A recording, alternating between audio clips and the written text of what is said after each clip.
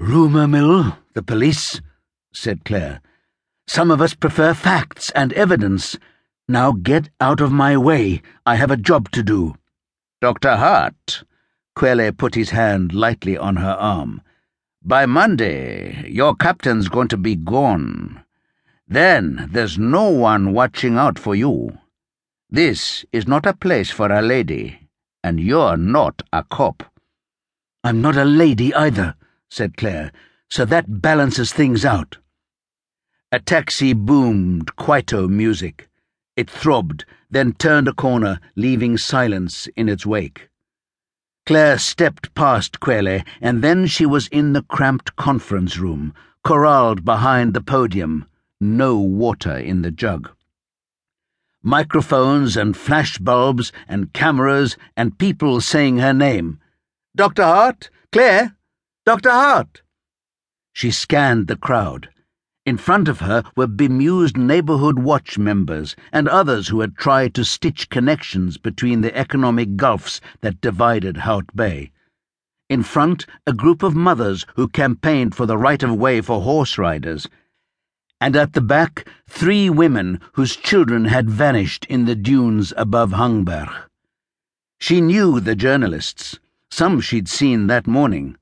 Jake's Quelle came in, too, flanked by a trio in sharply tailored suits.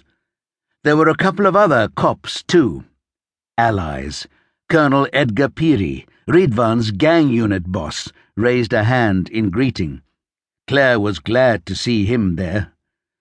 At the back of the room sat an old man in a black suit. Holding a hat on his knees, he did not take his eyes off Claire, not for a second. His unblinking gaze unsettled her. The still point in the heaving tide of journalists around her. In the front row was a woman who had tackled Claire on a previous occasion.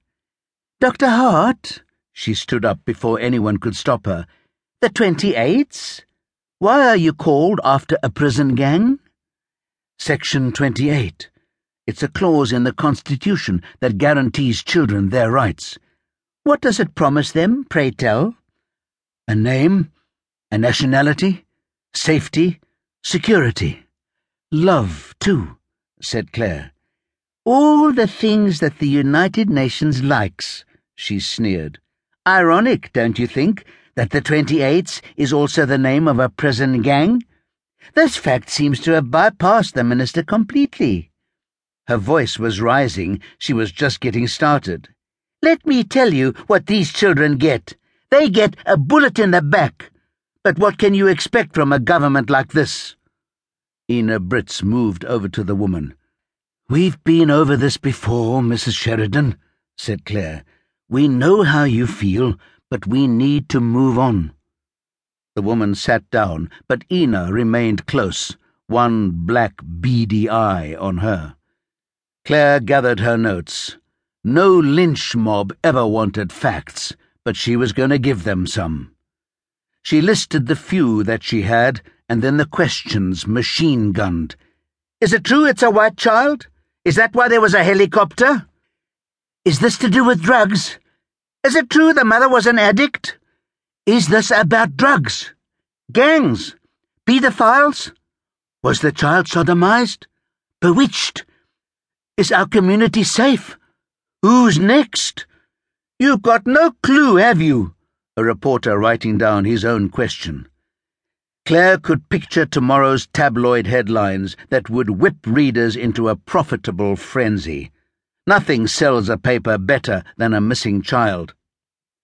The old man slipped out, his black-suited back a column. There was a concentration to him that caught Claire's attention. She watched him go across the parking lot towards her office. "Any arrests yet?" The question, repeated, brought her attention back to the room. No arrests yet, no suspects yet, priority being the child's welfare." "Dr. Hart, is it true that Section 28 is being dissolved?" "Perhaps the minister's advisor would like to take that question," said Claire. Everyone turned to look at